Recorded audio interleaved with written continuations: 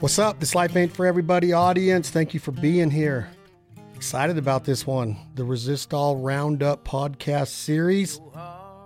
Part of our This Life Ain't For Everybody family of offerings and brands. We're proud to be with Resistol. I love their hats, their felts, their straws, their shirts. So much more coming from the company that you're going to learn throughout the duration of this podcast, this conversation with the president of Resistol, Mr. Ricky Bolin. Ricky's a PRCA bull rider, competed back in the 80s, went to the NFR, four-time qualifier for the National Final Rodeo, lived the cowboy life his entire life, still does. He's still a team roper into his 60s.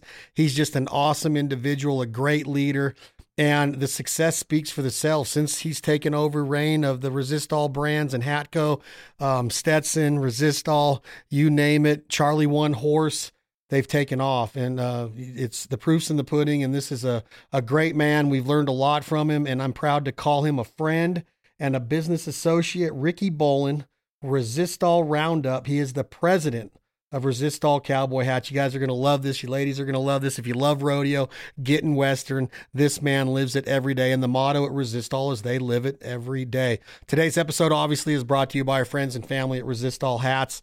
I truly love wearing their hats all during the fall, the winter, the summer. It doesn't matter where we're at, lake life, scouting ducks, up at the lake. We're always in our Resistol hats. We love living the cowboy lifestyle, the Western lifestyle, being in the country with our friends and family. There's nothing like it. Thank you, Resistol. Today's episode is also brought to you by Cactus Ropes and Cactus Saddlery. If you're a roper, if you're a horseman, a horsewoman, you understand how important your saddle is, how important your rope is, whether you're a header, a heeler in the team roping, a calf roper, or just out on the reins, running the hills, doing a roundup. You understand the importance of a good rope and a good saddle. That's why we rely on Cactus Saddlery and Cactus Ropes.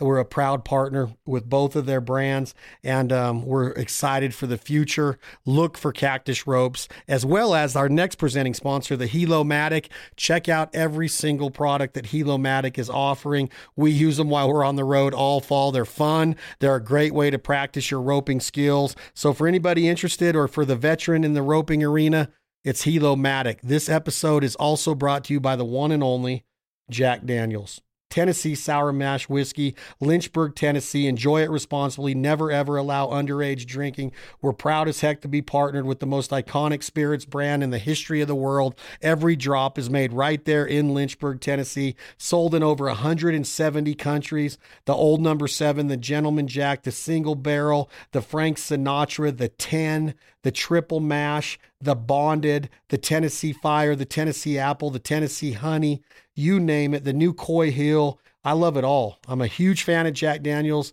their image, their culture, their family, and especially their product and their dedication to perfection. Every single drop of whiskey made in Lynchburg, Tennessee. Thank you, Jack Daniel's. I hope you all enjoy the president of Resistol Hats, Mr. Ricky Bolin. This life ain't for everybody. Let's roll. Nice hat. Thanks. Nice shirt. Yeah. I wear it all the time. Perfect. Went and saw a little Eric Church concert last night. He was pretty good. Really? Put on a good show. Are you a country music fan big time? I assume you are. I am.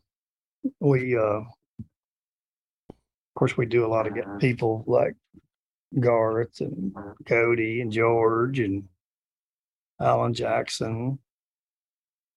Yeah.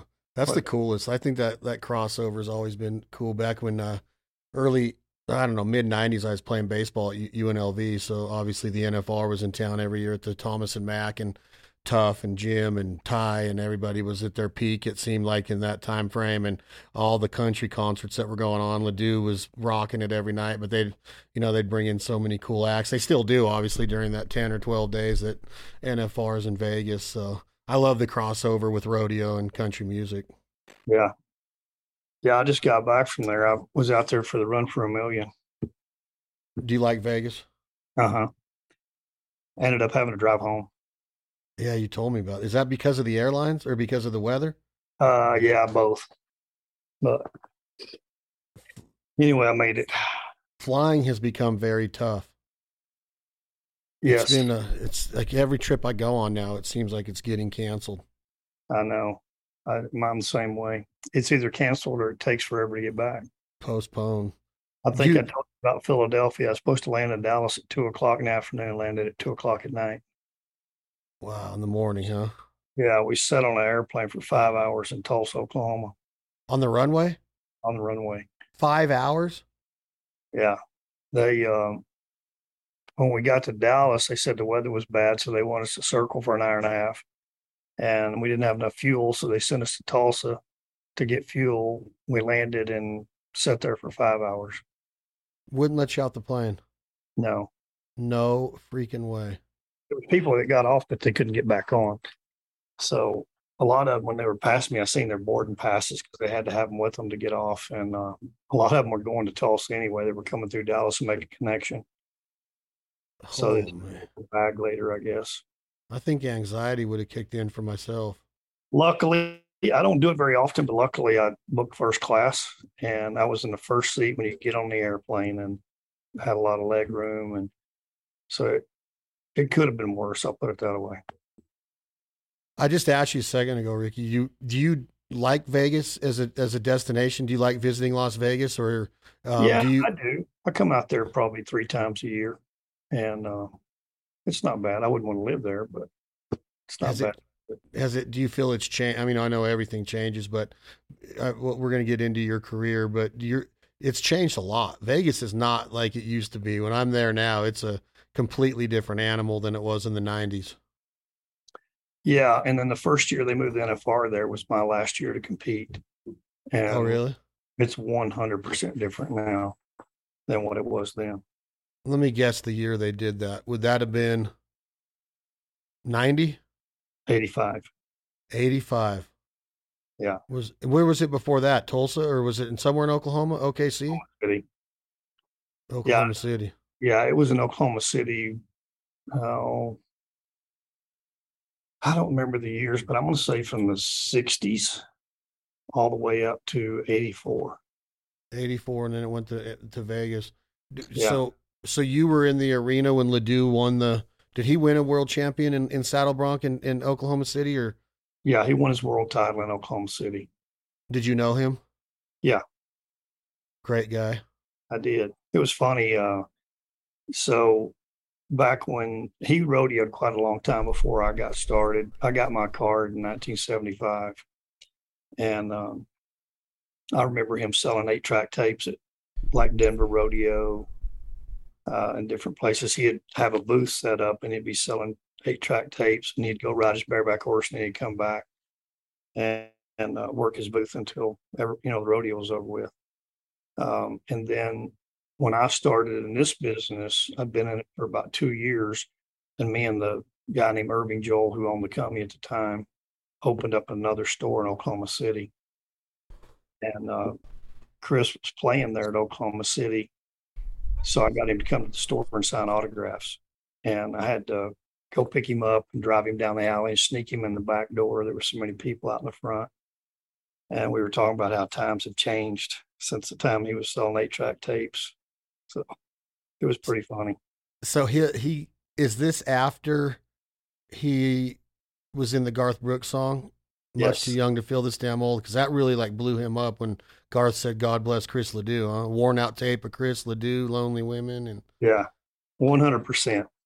Yeah. Took him to the next level. Then they did $5 Fine on one of Chris's albums. They did another duet there. And then I got to meet him and Ned. They'd come to Nevada a lot in Vegas, but they'd come. I'm in northern Nevada, Reno, Tahoe. You've been out here for our rodeo, and Chris was always playing in this neck of the woods, so we got to meet him a few times. He was awesome.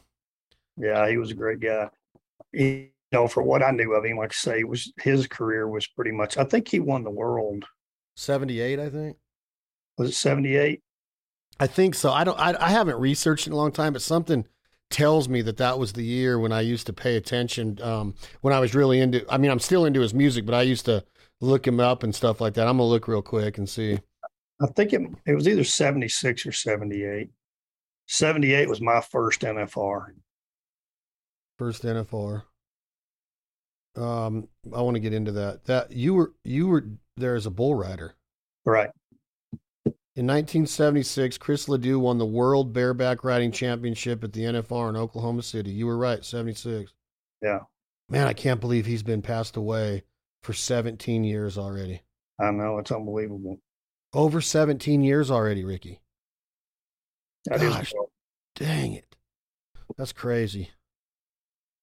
So you're a bull rider when you're competing in the NFR and your PRCA career. How does that start? Explain to me, because I'm fascinated with bull riding. How big a guy are you, first of all? Well, at that point in time, I weighed 130 pounds. Now 130. I can honestly say there's 60 pounds of me that's never been on a bull. That's a good way to put it. How tall are you when you're competing? Are you built like the bull riders are built today? No, well, yeah, more so today than I was back then. Like Donnie Gay and Mike Bandy, Don Graham, all those guys were smaller guys. Don Graham and I were about the same size. Bandy and Donnie especially was pretty short. I'm gonna say Donnie's probably 5'6", and I was 5'8". And like I say, I weighed between 125 and 130 pounds. Biggest thing about me was my Adam's apple back then. So like about as far as you could get one. 5'8" is kind of tall for a bull rider, right? Or is that tall today as well? Or is that kind of average today?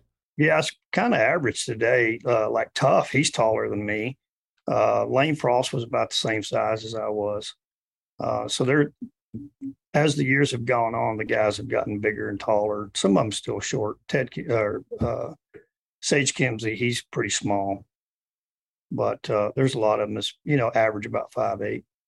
Were you in the chutes in Cheyenne when Lane Frost? No, I got hurt that year. I tore a growing muscle, and I turned out at Cheyenne. I was laying at home on the couch with ice on my growing when I got the phone call when he got killed. Terrible. That's pretty much what ended my career, though. Are we taping now? Are we? Okay. When Lane got killed and I got the phone call, I was 30 years old, and I'd always told myself I wanted to retire when I was 30, but I just didn't know what the hell I was going to do. And it just so happened that I'd been trading over here at our outlet store for years, buying my hats and stuff when I was rodeoing. And the guy, Gary Faulkner, that was running the store, told me he was going to move on to a different position and wanted to know if I would take that position. And he knew that I was, wanting to quit when I was 30. And then, of course, he knew about Lane. So long story short, they offered me the position, and I started in our outlet store and ran that for 3 years along with the store in Oklahoma City. And then the company ended up selling, and I went into outside sales as a sales rep for Stetson. And I did that for about probably 15 to 16 years. And then I ended up taking over Resistol in the same territory. So I sold both brands. And then probably 15 to 18 years ago now, I got offered a position to come into the office as national sales manager. And I did that for 5 years. And I've been in this position for probably close to 9 years now. As the president of Hatco. Yeah. So real quick before we go on to that, I want to stay on this Lane Frost deal. So when you made the comment that pretty much ended your career, were you kind of like, well, should I continue? But then when that happens to Lane, you're like, that's all you needed to see for you to make your mind up that you were done bull riding?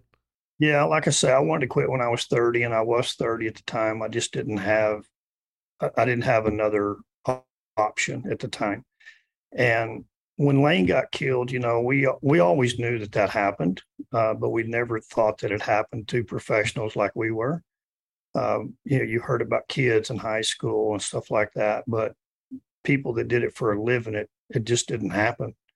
And like I say, Lane was such a big part of rodeo, and everybody knew Lane and stuff. And so when it happened to him, I thought, man, I had 2 young daughters. One was a year old at the time. And I just thought it's time. So I ended up, I let my growing heal up, and I ended up getting on one more bull, which I pretty much started my career here at Mesquite Rodeo. And I got on one more bull there at Mesquite, and I was 89 points. And when my feet hit the ground, I just said, I'm done. That's it. And then that's where my career started here. I quit in July of '89 and went to work for Hatco Resistol Stetson in August of '89. And your last ride was in 89. That's kind of cool. Yeah. 89, 89. And it's pretty cool because Resistol used to be a sponsor of the Mesquite Rodeo. And the last bull I got on, not knowing that I had this job yet, a picture still hangs in my office at home. And I'm riding this bull, and in the background is the Resistol ad that they were sponsoring Mesquite Rodeo. So they had a billboard or a banner on the arena. Yeah. And that is was it the same logo? Is it the same logo it is today? Yeah, same one. Let me ask you this about bull riding. When you're 20 years old and you're in Mesquite, Texas, it's just every day. That's what you do. You get on a bull, you're a cowboy, you're living that cowboy lifestyle. Now that you're at this age and you're watching rodeo still consistently, do you ever think like, what the hell was I thinking getting on one of these animals? Does that ever cross your mind? Or are you like, I am so glad that I was a bull rider? Or do you thank your lucky stars that you didn't get really hurt? Because it's almost like not if, it's when you're going to suffer a serious injury against one of these 1,500 pound. I consider them the greatest athlete in the world for what they're able to do with the size they are. I don't think there's another animal in the world that can do what a Brahma, what a bucking bull does. But I know that there's lions and awesome animals in the wild, but as far as an athlete goes, I mean, do you ever look back at it and go, what the heck was I thinking? You know, Chad, I do all the time. And sometimes I do wonder why I chose that, but I'm so glad that I did, because there's no way I would be in this position today. I actually had the opportunity and was very, I guess, excited or whatever when Neil Gay's family asked me to speak at his service this past Tuesday, which is the reason I had to get back from Las Vegas. And, you know, I told the story at his service. If it wouldn't have been for Neil Gay, there's no way I would have been where I'm at today. And it's mainly because of his dreams of having the Mesquite Championship Rodeo.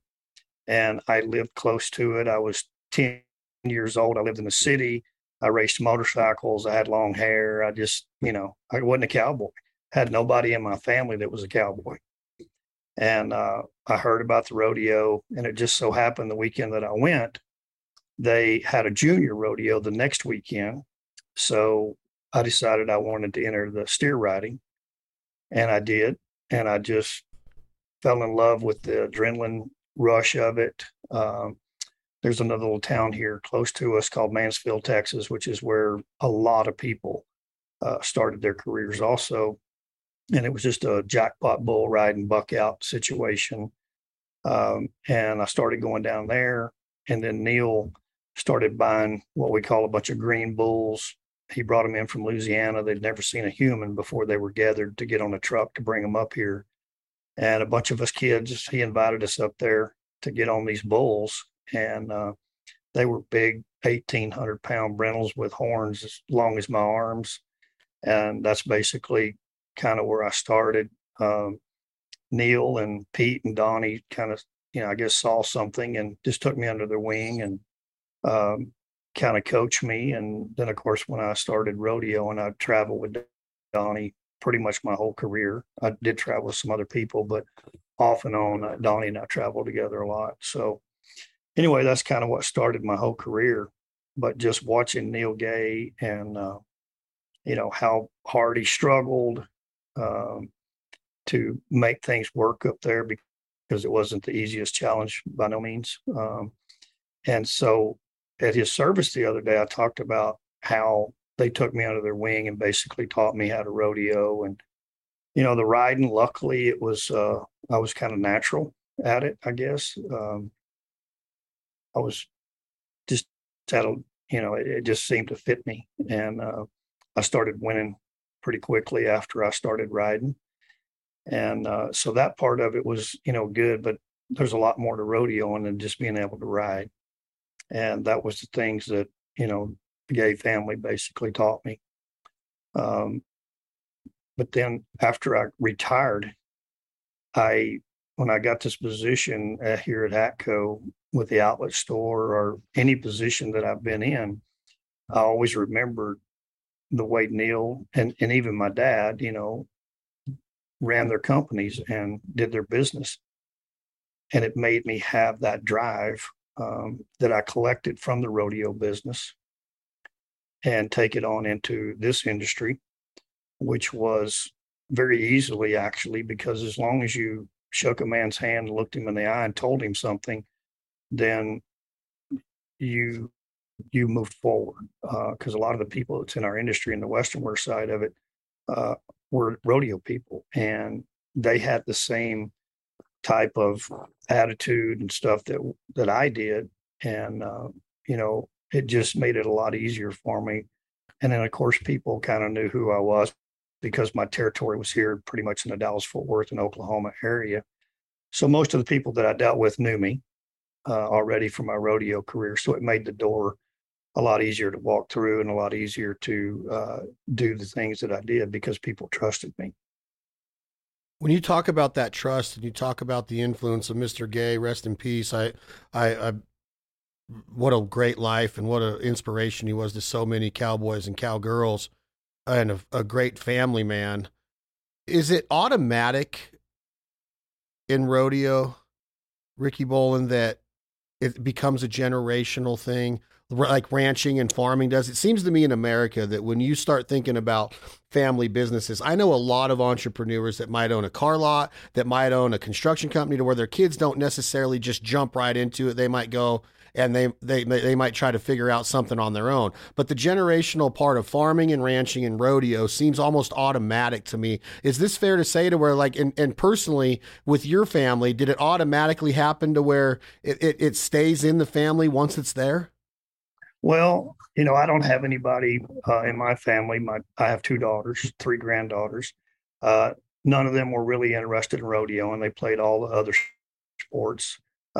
So yeah, I'm sure if I would have had a son, he probably would have gotten to rodeo. But it's kind of like, I talked to Tough, and I are still very close friends, and of course he's got all boys, and none of them rodeo. He's got 2 smaller ones now, so they may. But it's the thing about rodeo is I don't think anybody ever pressures their kids to rodeo or to follow their footsteps. It's all up to them. And I think that's one of the great things about rodeo. There's not a lot of pressure there when it comes to that. Not just because I did it, you have to do it. It's up to you whether you want to do it. If you want to do it, I'm 110% behind you. But it doesn't just automatically carry on. Do you today still love the smell of the arena, the sound of Bob Tallman's voice or whatever announcers in the arena at the time? Do you love being behind the chutes? Because a lot of times you hear, Mr. Ricky, that when you work in what you love, sometimes that passion goes away when it becomes a job. And you've always made your revenue and your livelihood on a horse, on a bull. Now you're with the president of Hatco, which is another big time Western and rodeo company. And I know that it's got a lot more reach than that, but it is known around the rodeo arenas in our country and the world. Does it still mean the same to you today? And do you still love rodeo the same as you did 35, 40 years ago? I do. Unfortunately, I don't go to very many rodeos. I go to the NFR for sure every year. I think I have been to the NFR every year since I quit rodeoing. Of course, with our company and being one of the major sponsors of the PRCA, we're very much involved. And, anytime we negotiate deals with the PRCA or whatever, it's pretty much everybody knows that it's near and dear to my heart, because I wouldn't be sitting in this chair today if it wasn't for rodeo, and especially PRCA rodeo. So it does reflect back, and I do love it. I just don't get to go to as many as I used to. Is that just because the daily operations of the job and what your duties and responsibilities are, or do you choose not to be at rodeos because you have the grandkids, you have the daughters, you have your family, and that rodeo lifestyle of that kind of was showcased in the movie 8 Seconds, of the guys being in the station wagon and living that cowboy life from town to town. I mean, sometimes you're rodeoing 2 to 3 different towns a week, depending on the schedule. So is it because of that you got tired of the road and now you're more apt to just staying at home? Yeah. And the fact that we're just so busy doing other things too, to keep me from going to the rodeo, like here at Mesquite Rodeo, of course, Neil, they haven't owned that rodeo in probably 20 years now. And I think I've been up there a couple of times. I do have a nephew, Monty Henson's my brother-in-law, and it's his son. They rodeo. He has 2 boys, and both of them rope calves and bulldog and stuff. So if they were entered at Mesquite, I would go up and watch them. But just to go to a rodeo and watch it, I just don't do it hardly anymore. What has replaced it besides work? Well, team roping. I still team rope a lot. And, like this next weekend, I'll be going to a team roping in Hamilton, Texas. So most of the time, if I don't have something work related, I'm at a team roping or something like that. Plus, we sponsor so many team ropings. We sponsor the World Series and the USTRC. And so I usually try to go to those events as much as possible. Do you find at this point in your career that your competitiveness is still as high as it ever was when you were climbing on the back of a bull? Yes and no. I mean, I started team roping for a hobby, but over the last several years, when I've gotten to where I can do it more, I am very competitive at it. Now, the difference is I don't have to win. Of course, you have a partner, and he's putting up money also, so I want to win as much as I possibly can. But if I don't, it's not the end of the world like it used to be when I was riding bulls for a living, and that was the income that I had. So I am still very competitive. I don't like to lose at anything I do. That's why I hate golf, because I'm not good at it. I couldn't agree more. And I can't figure out why that little white ball is so hard to control, but it is Crazy. for me anyway. Do me a favor real quick, and just in your opinion, rank the difficulty level or what it is hardest to be consistently successful at in rodeo. I've always wondered, is bull riding the hardest? Because calf roping and team roping seems very, very difficult to be consistently good and have your timing on it. And the teams that qualify the PRCA World Finals and the NFR every year and then win, and the guys that have won 8, 9 world titles, it's amazing to have that much pressure on you and to be able to back those world titles up and defend them. But what are the toughest events? Because even barrel racing is got to be so difficult to be on that horse going that fast and maneuver and to be milliseconds, from your competitor and to be out of the money. And so what would you say, Mr. Ricky, what would your opinion be on the difficulty if you can answer that? Well, I think team roping would be one of the toughest because you are dealing with more, components there to make them all work. You got a partner, of course, to where if you're a riding event guy and the bull riding, the saddle bronc or bareback riding, it's basically you and the animal. So if you got a good bull or a horse and you screw him up, you can only blame one person, and that's you. To where if you're in a team roping, you got a partner, you may be roping good, your partner may be having bad days. So, that's going to be a tough situation there. And then, of course, in the barrel racing, most of those girls, they've got that horse and they have 100% confidence in that horse, especially if they're doing it for a living.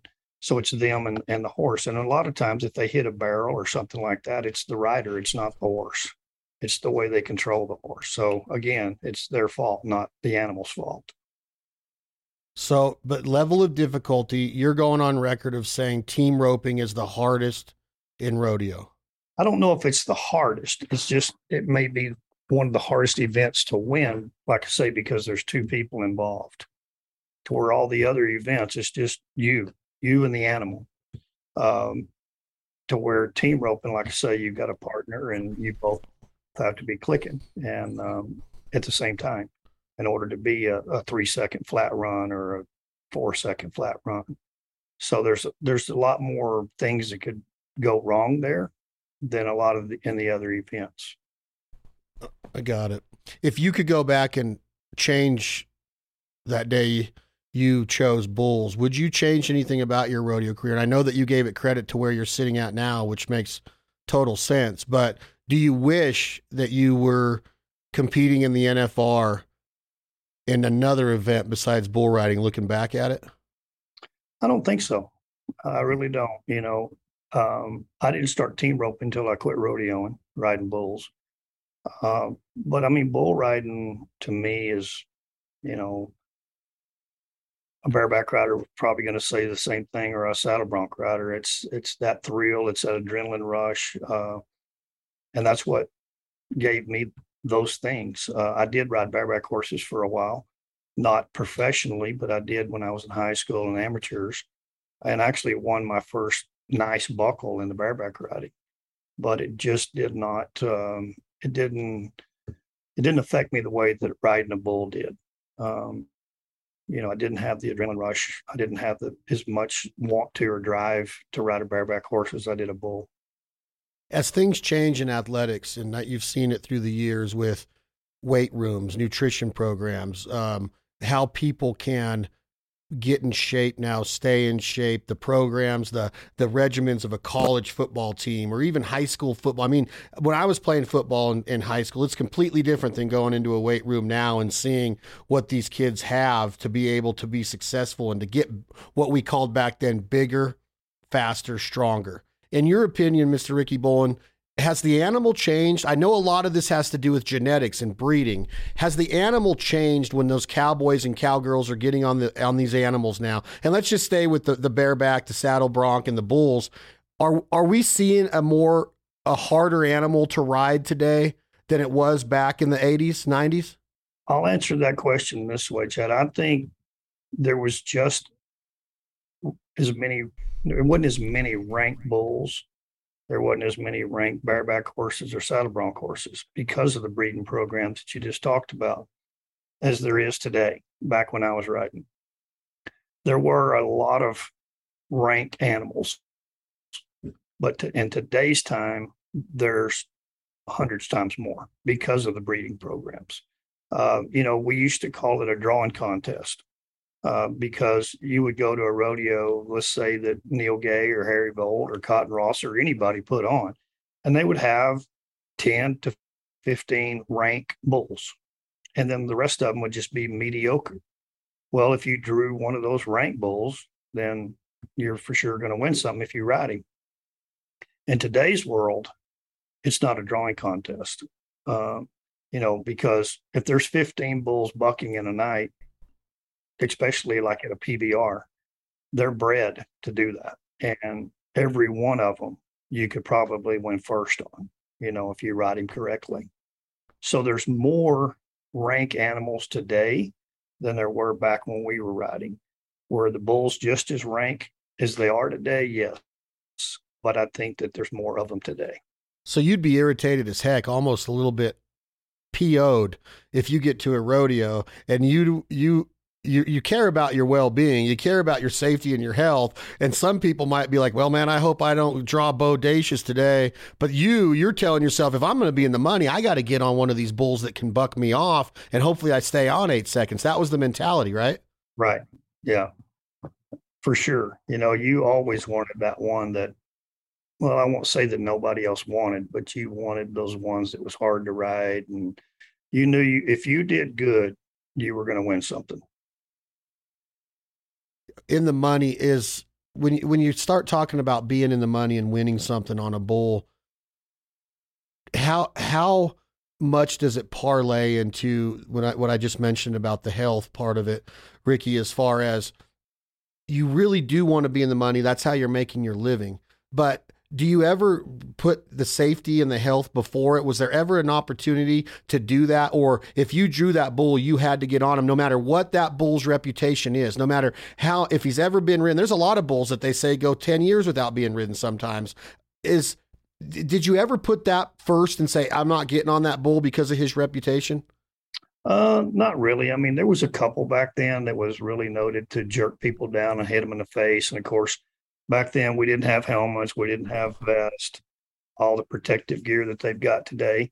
And, even those types of bulls, like it was hard to even win something on them if you rode them, for the most part, just because they didn't really buck that hard. They had a trick about them that would jerk you down. And of course, the one bull that I'm thinking about, his number was 15X, and he was just very well known to jerk people down and hit them in the face, but then he may not buck hard enough to even place on. So I probably turned that bull out 7 or 8 times, and then ended up having him one year at the NFR. He had an exceptional year, and they took him to the NFR. Actually, I had him the first year I made the NFR in 1978. And you had turned him out 7 or 8 times. This bull had that reputation, and I still have my teeth. So he didn't get me. Did you ever wear one like that where you come down while he's coming up? Yeah, not too often. I had 2 bulls jerk me down and hit me in the chin and bust my chin open. But that was in the latter part of my career. What is the fascination with rodeo, in your opinion? In the 2022, our rodeo was sold out every night. Is it because it is the ultimate action sport to where you're going to see something that awes you that night? Because when you go to a rodeo, it's pretty much the same thing every night, right? It goes in the same order. You might have a little halftime event with a monkey that's riding a remote control car. You got a guy jumping on motorcycles this year at the Reno Rodeo. You have that, but for the most part, it's pretty much the same thing every night. In your opinion, Ricky, what is the fascination with America when it comes to seeing these cowboys and cowgirls get on these animals that's been so famous, so popular for so long? Well, I think with all the Western movies and different things that's going on in our world today, and people go back to roots, and their grandfather might have been involved in rodeo, or they might have been a farmer, just a cowboy, a ranch cowboy, maybe not a rodeo cowboy. And then, of course, like I say, with Yellowstone and all the different events going on today in movies, and then people, whether they admit it or not, when they go to a rodeo, I'm not going to sit here and tell you that they like to see somebody get hurt, but you're riding an 1,800-pound bull or a 1,400-pound bronc, and more than likely you're going to see somebody hit the ground pretty hard or get hit in the head, or something's going to happen throughout one of those performances of that rodeo. It's just a proven fact that, this is one of the roughest sports there is in the world, as far as I'm concerned. How talented, and in your opinion, Ricky Boland, are bullfighters and what they do? Because a lot of people be like, they're just driving and juking a little bit. But I mean, I've seen there's even a new event that I saw for the first time this year, and you know more about rodeo than I ever will, and you know how long this has been around. But they even brought out the chutes and put together the corral and inside the arena after the bulls were gone, after the fireworks went off, and now they're letting these guys get in there and releasing a bull into this, this squared off little corral area, and they're getting the heck beat out of them. And I could barely watch it. Like, I was like, oh my gosh, like, that's not even smart to put yourself in harm's way like that. But in your career, how important are these fellas that and they're athletes? I mean, they are trained athletes. They are doing an amazing job. How important are they, and how good are they at what they do to keep the bull rider safe? Well, they're everything. I can think of numerous times where a bullfighter stepped in, like Skipper Voss or Rob Smets, and back in my day, that saved me hundreds of times, thousands of times, because one thing I will say, back when I was rodeoing, that we did have a lot more bulls that liked to fight and hook people. And I know they still have them today, but, a lot of the stock contractors back then, that was part of what they looked for when they were looking at bucket bulls. Does he fight? Because you were talking about the people and being interested and coming to the rodeo. And, like at Reno, if somebody goes to every performance, I mean, that's what they look for. They look for those exciting moments when a bullfighter's fighting a bull, or a bull rider gets bucked off and a bullfighter saves him, and you see these guys all the time, the bullfighters getting their legs broke, arms broke, necks broke, whatever, protecting the bull rider, and that's their job. And it's funny, the other day I saw Skipper Voss, who I don't know if you've ever heard of him, but in my opinion, he was one of the best bullfighters ever in the world.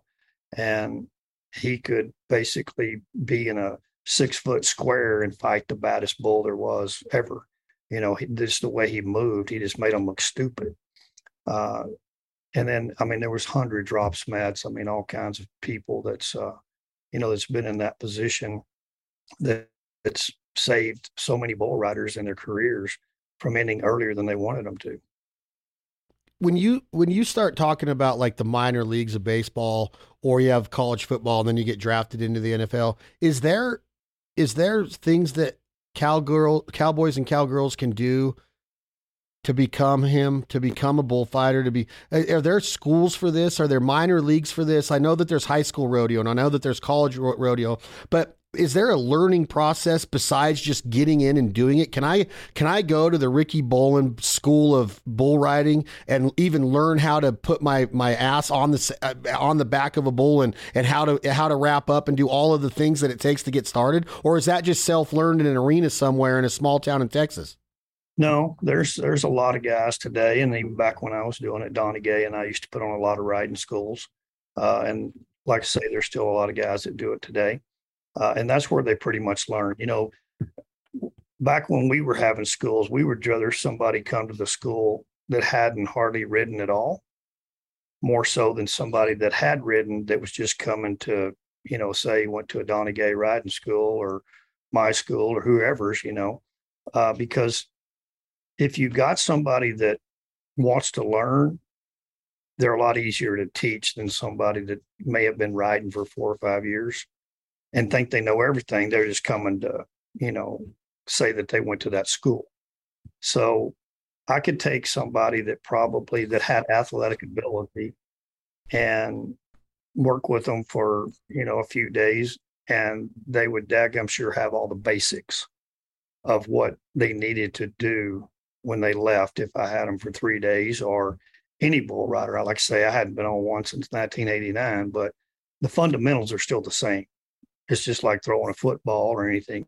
So you have the fundamentals for the rest of your life. It's like riding a bicycle. You not ride a bicycle for 10 years and get on it and go. So I still have all the knowledge. It's just, there's no way I could do it today. I don't think. But the fundamentals are basically the same. If I knocked on your door, came down there, and I got to visit the factory, and I followed you home one night, and I said, Ricky, I'm 47 years old. I want to ride a bull when I'm 50. I've played college baseball. I got some athletic ability. I can dribble a little bit. I can throw some hands at a heavy bag. I got pretty good boxing form. Would you look at me and say, Chad, get the heck out of my yard? I don't even want you to consider riding a bull at 50. I mean, is this something that you would tell me? Because I know a guy that did this. Okay. I don't know if he's staying on it very long, but he did it at 70.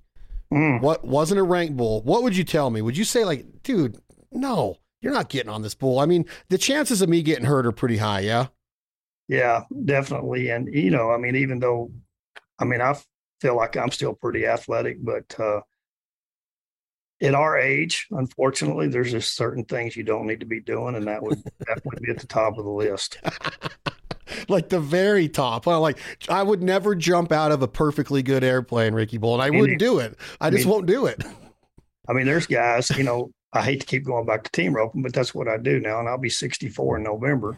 And I plan on roping until I'm whenever 70s. I know guys that's in their 80s that still rope, as long as you can be competitive and stuff. So that's a different event that you can do at, the late age in your life. There's a lot of people that don't even start roping until they're 50 years old. Have you competed in the BFI? I assume the answer to that's an easy answer. I have, in the amateur side of it, not the professional side of it. I actually won it. You got the buckle on. 2019. Was that in Reno? Uh-huh. Is that the only place the BFI is in Reno during the Reno Rodeo? Or no. Are there other ones? Are there other sanctioned events? It used to be until COVID. And the years that they had to cancel the Reno Rodeo, they ended up moving the BFI to Oklahoma City or Guthrie, Oklahoma.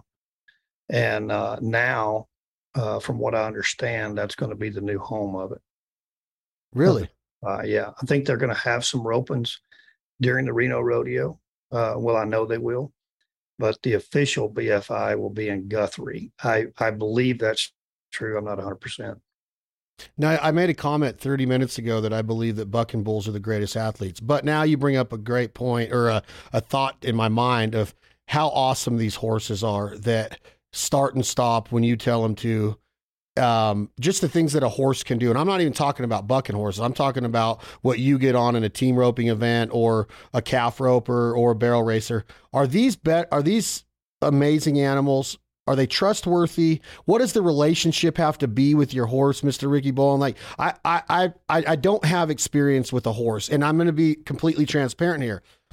I don't find them very trustworthy when I'm around them. I kind of get that weird feeling when I'm around them. I don't know why. I just have heard stories, and I've been around enough ranching and enough farming to know that horses scare me a little bit. Is that fair to say? Should I be scared of a horse because they can become unwound a little bit, or are they a very trusting animal and some of the greatest athletes that you think are on earth? Yeah, I mean, they really are. And it depends on the horse. Like I have one that, I'm an amateur roper. I have one that I would trust. I would put you on him. I would put my granddaughter on him. He's bomb proof. If there is such a thing as a bomb proof horse, he's not a horse that a guy that does it for a living is going to go out and win on. I can win on him, but he's not fast enough or quick enough for what those guys do. The guys that rodeo for a living, most of their horses are pretty calm before they start roping on them and stuff, because they go to so many different events with all kinds of stuff going on with, music and people and stuff. So for the most part, if they're a horse that, a barrel racer or a team roper or a calf roper is competing on, they're more than likely pretty gentle, or they've had a lot of experience about being around loud noises and stuff. So all in all, though, they are a trustworthy animal once you've developed that relationship and that rapport with them. For the most part, like I say, there's ones it's not. I know guys that rope on horses that have so many different hangups. You can't tie them to a trailer, or you can't tie them up to a fence because they go nuts and they run backwards and break their halters or break their reins or something. A lot of horses have a lot of quirks, I guess you would call it. But is it something that's dangerous to you or somebody that's around them? Most of the time, not. How fast can you go on a horse? Do you have that in your back pocket of what a top speed? I'm not talking about the Kentucky Derby, but when you're in the rodeo arena, they're not as long as a track, obviously. But do you know some of the speeds that a barrel racer or a calf roper will get up to on a horse? I really don't. I just know that there's some that I care nothing about getting on because they're so fast, And it just seems like you're so high off the ground, and I don't know why I have this weird feeling about doing it, but it's just always been that kind of like jumping out of an airplane or getting on a bull. It's just like a horse. I've never really wanted to get on one. Maybe I need to do that by the time I'm 50 and just trot around a little bit. Well, if you're around me somewhere and I got my horse, I've got the perfect one for you. You do? Yeah. Would you let me trot off on my own, or would you hold the reins and just walk me around the arena? Probably a little bit at first. I'd probably walk around with you, but then after that, like I say, he's pretty. If there is a bomb-proof horse, he would be that one. All right, let's move on, because I could talk. I literally would talk your ear off when I meet you in person, and I would talk rodeo with you 24/7. I love rodeo, and you're probably like, Chad, let's talk about duck hunting. I'm tired of talking about rodeo. Just that kind of deal. But Hatco, this company has some awesome brands in its umbrella. Correct me if I'm wrong, but we have Resistol, Charlie Horse, which is a female line of cowboy, just awesome design hats, Stetson, Helomatic, Cactus Ropes, Cactus Saddlery. Is this all of them, or am I missing one? No, under our umbrella as far as Hatco goes. So I'll go back through them. We have Resistol, we have Stetson, we have Charlie One Horse. Then we also have Fedoras, which is a Stetson dress hat. Then we have Dobbs, which is another dress hat. Then we also have an apparel line, shirt line. We're fixing to introduce a boot line. And then we're also fixing to introduce a leather coat line. Under Resistol or under other names? under Resistol. Oh, wow. And all of Nice. those are under this umbrella. And then Pro Equine, which is our sister company, they have Hillmatic, Cactus ropes, Fastback ropes, and Cactus Saddlery. So Cactus Ropes comes along first, or Cactus, is it both the same guy comes up with saddlery and ropes at the same time? And you Yes, guys, Dennis Carroll, Dennis who Carroll, owns the okay. company now, he lives in California. I believe the first company he bought in our industry was Cactus Ropes, and Cactus he Ropes. bought Cactus Saddlery, and then Fastback, and then Hillmatic. And how long have you been friends with Mr. Dustin? Dustin and I started being friends in probably 2004. So, wow. We go on a ride in California. It's called Ranchos Visitadores, Yep. and that's where I met him at. And Dustin was actually in the wine business at that time, and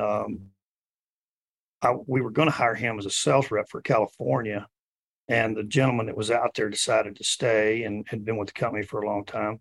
Anyway, long story short, he stayed with the company. So Dustin ended up going to work for Dennis on his ranch and managing his ranch, and then has worked his way up to COO of all the companies now. Good guy. Yeah. He's kind of a sweet guy. Like, I think Dustin, you know him better than I do, but he's a nice guy. Dustin's a very unassuming, just because he's so like nonchalant in my opinion. But man, he's just seems like such a good dude Yeah, every he's time I'm pretty around laid him. back and quiet, and he doesn't say a lot. So So talk to me about you. We talked about your career and your competitiveness, and now you transition that into where you're sitting right now. What is your everyday feeling about the quality, the customer service, the product that's being put forth? Every time I go into a rodeo arena, I see that brand. I see it on the flag as the girls ride it around the arena to start the rodeo or during intermission of the rodeo. How much pride do you take in that hat that's on your head and every single Resistol, which I wish we could get into the numbers because it blows my mind how many hats you guys sell through Hatco.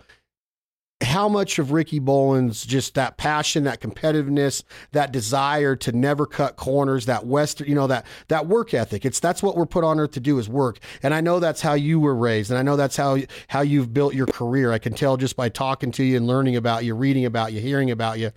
Is it every day that you put that pressure on yourself to perform and make sure that this company is putting out the best product daily?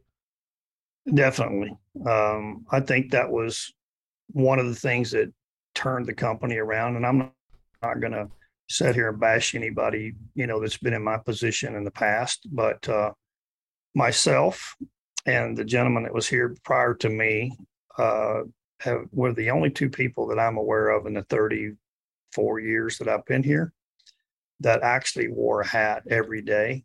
We wore a hat because I've worn a hat since I was 3 years old. Uh, you know, and then of course when I started rodeo, and it was definitely every day.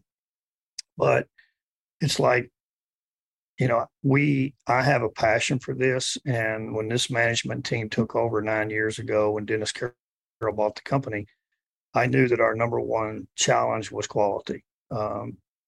With past people that have been in my positions, cut corners, looking at the bottom line.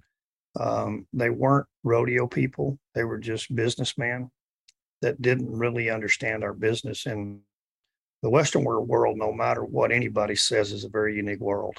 And if you have the trust of people, and they know that, then you're going to go a lot further in this industry than any other industry. Um, I I think that our industry has changed a lot over the last several years. There is a lot of corporate companies.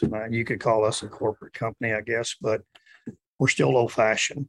And I'm not saying that anybody else's product is not good. I don't mean that by no means, but it's a lot different now than when I first started. Just like the rodeo business is a lot different now than when I first started. So it's times change, but no matter who you are, what you are, if you don't put out a good product, you're not going to last very long. And I think that we have gained the trust of our retailers, our end consumers back, and they know when they purchase our product, whether it be a retailer or end consumer, they know that they're getting, one of the best products on the market today. When you say that with such confidence, can you describe to our listeners, Mr. Ricky Boland, why Resistol? Why is that hat? First off, they're an affordable hat. Okay, you're wearing straw. I'm wearing a straw hat that you can correct me if I'm wrong, but this is about $150 hat that I'm wearing. Is that right? Close. It's probably 170 now, just because of COVID and all the restraints on raw materials. And we've had tons of price increases over the last 2 years. Last year, we had over $1 million price increase in the first 2 months of the year. So ended up being 5 million last year just in raw material costs that went up. So like I say, our price points have changed drastically, not because we wanted to, it's because we were forced to. I think we were one of the only companies. We held out on our $5 million price increases until the end of last year, and then we finally had to raise our prices and stuff. But we have approximately 650 employees here between our two factories. In Garland, Texas is our finishing factory. Longview, Texas is our body factory, which we make all of our fur felt bodies from a 6X quality above. And we're the only hat company in the world that does that. So we know when it comes to saying it's a 6X or a 10X or a 30 or 100, whatever it is, we know that for a fact because we build our own hat bodies. We have our own fur mixtures, whether it be rabbit fur, beaver fur, chinchilla, whatever the fur mixtures are, we know exactly what they are because we mix them all. To where other hat companies have to purchase their bodies from overseas, and they're not exactly sure what their fur mixtures are. Again, I'm not knocking anybody else's product. It's just an advantage that we have. In layman's terms, what makes a good cowboy hat? The structure, the quality, the shape, the longevity of it. What makes a good cowboy hat to where I go into a store and I'm like, I'm buying this Resistol because it's got this, and this checked off the list? Well, it's the tightness of the fur, which I say we have control over that because we make our own bodies. Do we ship out some stuff that we're not proud of? Sure, because we're producing about 6,500 hats a day. Wait. 6,500. That includes all those lines that you mentioned 10 minutes ago? Yes. But 6,500 a day. Yeah, of course, our biggest business is Western. Dress has really picked up over the last several years, but the majority of it is a Western style hat. But it's the fur mixtures. I always call 6X quality our bread and butter, which is what we sell the most of, for the average consumer. A 6X hat, if somebody buys it, it's around $250 to $280. But that hat will last them basically forever if they take good care of it. And then of course on the higher qualities, people that wear a 20X and stuff, they have numerous hats, so they have different colors and shapes and stuff like that. So a lot of people, they may buy a 20X hat, but they wear a hat every day, so they may have 3 or 4 black hats and 3 or 4 silver bellies and different colors that they wear. But they always know that we stand behind our quality. And there's little things too, Chad, like one of the things that had been done when I took over this position, they were trying to cut costs and they put a less expensive sweatband in a hat.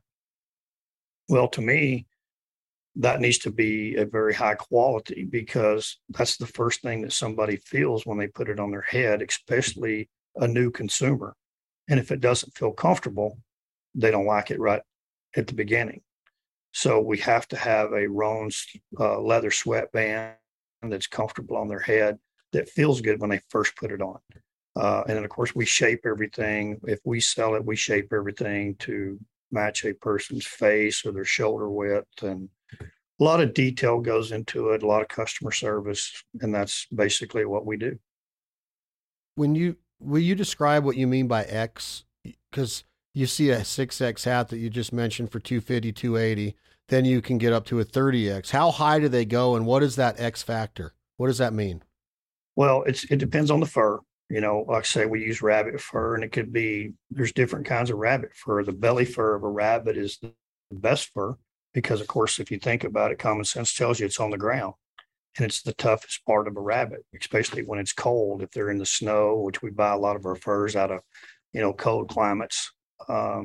So it's the thickest part, and that's the better fur. So they grade the fur to where if it's on the back or whatever, and a lot of our 6Xs, most of our 6Xs are the better quality rabbit fur. And then the higher the X's, the more you get into a higher quality rabbit, beaver, chinchilla.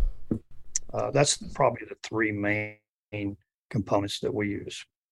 And so the higher the fur, so the belly fur on a rabbit will obviously be different X factors, but if it's a really good fur that come out of the cold climate, it's probably going to get a higher rating when it comes to that X rating. Yeah, because it's a thicker fur and it intertwines with itself a lot better. Because we don't use any glues or anything. It's like a big vat, I guess you would say, that we dump our fur into, and it tumbles the bad fur out, goes out the bottom.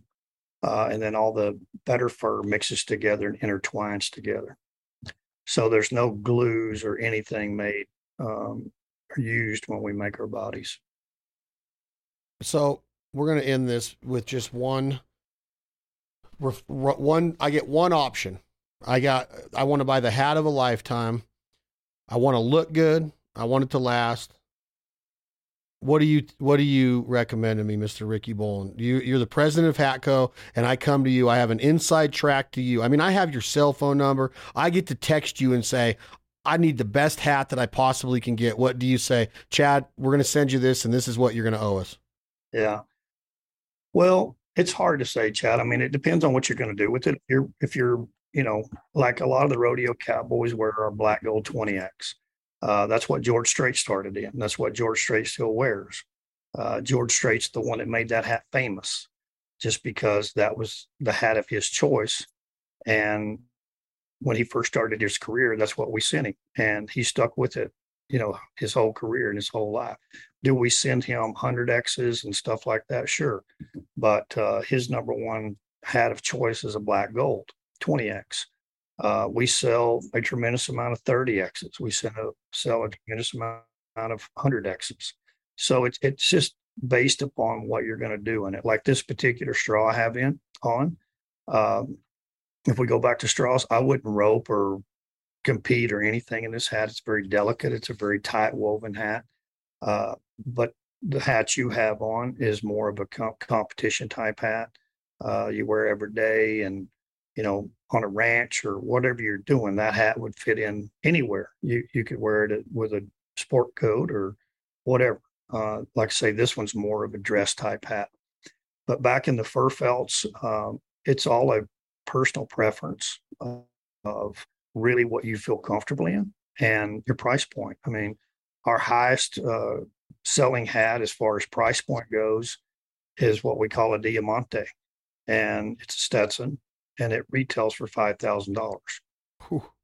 It has a buckle set on it. It's 14 karat gold, 3/4 karat diamonds. It comes with a hand tooled leather case, but it's a dress hat. It's not something that somebody would go out and ride a bull in or whatever rodeo in. It's more of a dress type hat. $5,000. $5,000, and we saw a lot of. Wow. I'd say an average cost, on a upper quality hat, it's going to be somewhere between $600 and $1,000. Do I sound ignorant that I had no idea that many people in America or the world buy cowboy hats? That blows my mind. 6,500 times 365. I'm not very good at math, but that's, hold on a second. I want to make sure that I'm following you, Mr. Ricky, because 6,500 times 365 minus week. Are you guys a 7-day-a-week factory? 6 days. 2,372,500 cowboy hats from Hatco. And that's just what we make here. 2.3 million. I had no idea that this many cowboy hats were being bought in our country. Is it worldwide? Is it mainly America? Is it mainly the continental United States that's buying these hats? Yeah, pretty much. But those numbers too, Chad, that 6,500 number is double in most cases and tripled in some areas from what we were doing 5 years ago. Wow. For the last probably 7 years, our company has just been climbing and climbing and climbing. And last year, 2015, we had the best year in the history of the company, and we doubled it, almost tripled it last year. And this year, we're ahead of that. And then, like right now, if a retailer called to order fur felt hats, we would be a year out before we could produce those hats. That's our backlog. Even if it's an existing dealer that's been your bread and butter for years, you're talking about a new dealer. Well, we haven't opened up a new account in 2.5 years. So this is our existing dealers that we deal with on a day in and day out basis. And because we have such a backlog in our orders, and then of course we had issues with raw materials, not so much fur as much as other components. But on the average prior to those years, we were averaging about 3,000 to 3,500 hats a day. We started a second shift in every factory we have, including our shipping department, almost 3 years ago, with the exception of a little short time during COVID when we had to shut down for 7 weeks, which is another thing I'd like to mention about this company. When COVID hit at its worst and we had to shut down, we mainly had to shut down because of raw material issues, not having enough, and we were going to run out of raw materials. We thought we were going to shut down for about 2 weeks, and we paid, at that time, we probably had 615 employees. We paid 615 employees 100% of their salary. Good for you. That's so awesome. We did it. We thought it was going to last for 2 weeks. It ended up lasting 7 weeks, and we continued to pay 100% of their salaries. Says a lot. That speaks volumes. Yeah, that's one of the greatest things, about this company. And I mean, there's so many unique things here, Chad. We got families that work here. We got aunts, uncles, brothers, sisters. We just celebrated a lady that works here in our factory's 50th year 2 weeks ago. Wow. And she has no thoughts of retirement. She said, cool. I love it here. I don't have anything else I want to do more than be here. This is my family. And she is the third one that I know of that's been here, that had been here over 50 years. Wow. So we got we call it a big family. We do have a lot of new people now because of having to start second shifts and stuff. But for the most part, average 10 to 20 years is our average employee here. So awesome. Great company, great leader, obviously. And I guess, you're not. We have a lot of great leaders. I'm a strong believer nobody can do anything by themselves. And if you're not very smart, you surround yourself with smart people. And I'm smart enough to do that. Well, good. Me too. Here that I can trust, and that I know that have the same beliefs that I do, and that's quality and customer service, and that's what we focus on. I love it. Do you have any plans of being in Fort Worth, I think on November 17th or 18th, for the George Strait concert at Dickies Arena? Probably not. Dang it. I was hoping to see you there. I'll be there on the 18th. Are you? Yeah. Well, call me. Are you going to come in just that day, or? No, I'm coming in the day before. Okay. Well, call me and let's get something set up to where you can come at least tour this factory. How far is that from Fort Worth? 45 minutes, an hour, just depending on. All right. Consider it done. I'll touch base with you in your office and figure out how to get that scheduled and come in on the 17th. Yeah. That'd be great. I don't know what my schedule is that far. I know there's plans, but I just don't know what they are yet. Well, I hope you can hopefully you can go. The king. He's the king. He's the king.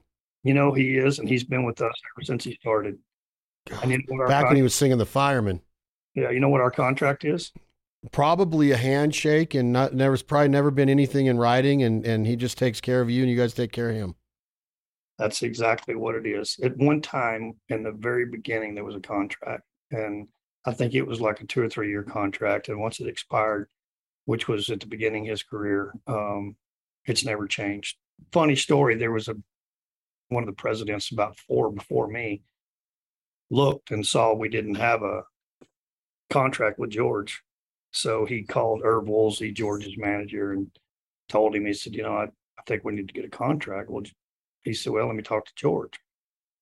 So a couple of weeks went by and they connected again. And Irv says to this president, he said, George's words were, why do you want to screw up a good thing?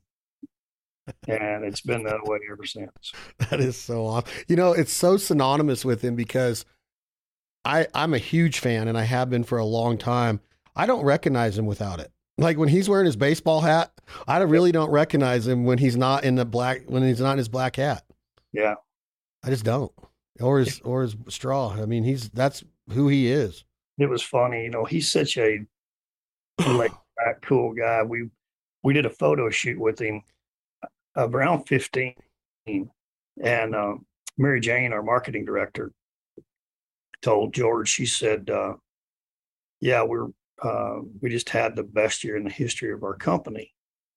And he looked at me and he goes, what do you think caused that? And I said, you. And he looked at me like, what? I said, George, I don't know if you know how big an influence you have on the Western wear industry. I said, every day people walk into Western stores saying, I want a George Strait hat. And he is the only guy up until recently that, people walked in and said they knew exactly what they wanted. They wanted a George Strait hat. Now we have Cody Johnson, and we do have people walking in asking for Cody Johnson hats.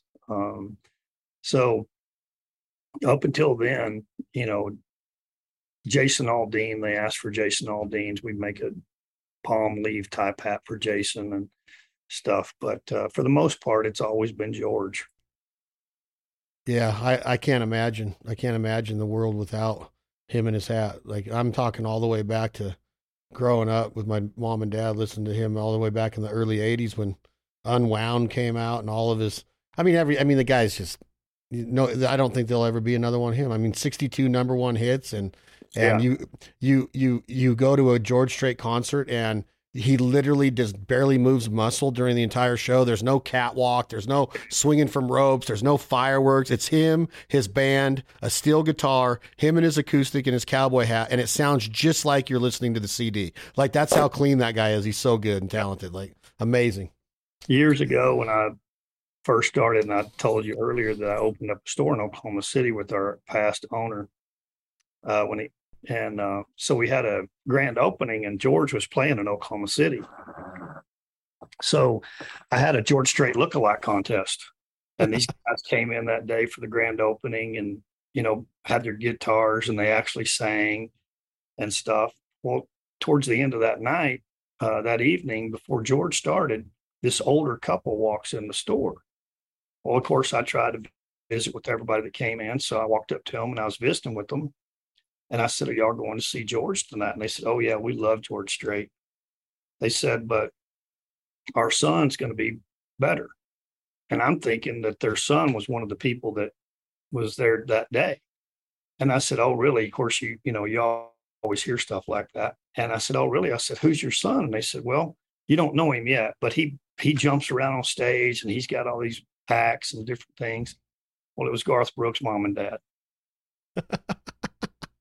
No way. Yeah. So anyway, that's just, kind of how small this world is. And then I've become pretty good friends with Garth also. And when first time I met him, I told him that story. And of course, both of them had passed and you could see tears coming down his cheeks and stuff. So it was a pretty cool story. I remember when I got the first Garth Brooks, the very first box set he ever did. It was sometime in the 90s. And one of the very first pages of the book that you could read, back then, Ricky, we actually would open albums, and read up on lyrics and get the story. Right. Now it's just you stream everything. It's totally changed, whether good or bad, who knows. But one of the first quotes I read was that Garth Brooks was nothing without George Strait. He gave him all the credit for his career. Yeah. Incredible influence to so many people. And he's the best ever. For him not to be on country music radio right now, and I'm talking today's country, the Sirius XM, the Highway should play a George Strait song every 4 to 5 songs. And to see him not be included in today's radio, it just blows my mind that even Music City has moved on past George Strait to the point to where him and Jamie Johnson, who I love Jamie Johnson's music, wrote a song together called Kicked Out of Country. And you can find it on YouTube. And it's just nuts to me that you don't hear George Strait on. You can listen to Prime and hear a George Strait song, but he should be having #1 hits today. He's good. Good. Well, man, Ricky Boland, I appreciate it so much, you coming on here. I know you're busy, and congratulations on the leadership role, the success, what you're building there with your team. I know that you give a lot of people credit, but you too deserve credit, because what an awesome line of family of brands, and just happy to have you on and happy to be part of the family. Well, we live it every day. So that's our motto. Yep. I love it. You wear a hat every day, and I love wearing the hat. And we're getting ready to hit the road, and we'll be in 18 different states filming our TV shows over the next 7 months. And Resistol comes right along with us. We got our Helo-Matics in the trailer, our ropes. And we're throwing down with this, who's ever in camp with us. We got a lot of country singers that join us in camp and other walks of life, military, whoever it is. And we're always having roping challenges. So, can't wait to get out there and get back at it. Well, if I can ever help you, let me know. I will be in touch about that November visit, and I truly appreciate it. Thank you, Ricky Boland, the Hatco Company president. And what can I say? Resistol. I'm wearing one right now. Another episode of Resistol Roundup right here at This Life Ain't For Everybody. And that guy Irv that you mentioned, Mr. Ricky, George's manager, has a bar in Nashville. I believe he's still part owner in Losers. I was in there in 2008, and I was watching the house band, and I looked behind them, and there's this sign on the wall that says, "This life ain't for everybody." And today you can still go into Losers and buy a T-shirt that says that on the back. Well, I said, I love that. So I trademarked it. I called my intellectual property attorney a day later. I said, I want to try to trademark this for TV, for radio, whatever it is. And I got the trademark. And that's how this podcast was born, was off of Irv's Bar, Losers in Midtown Nashville, Tennessee. So that's just a little trivia for you there. That's awesome. Yep. This life ain't for everybody, which it's turning into something special for us. But Mr. Ricky, thank you so much for being here. I'll be in touch. Yeah, thank you. All right, I'll talk to you soon. Thank you, sir. Bye-bye. Getting up, down and back of the chutes makes it rosin burn. He's got his spurs on the heels of his boots. He's at the point of no return. Climbing over that chute gate, he settles down inside. The tension's rising, but he can't wait until they turn that bull outside. He's addicted to danger, ruled by passion and pride. To pain and fear he's no stranger, but his lust needs to be satisfied. Hooked on an 8-second ride.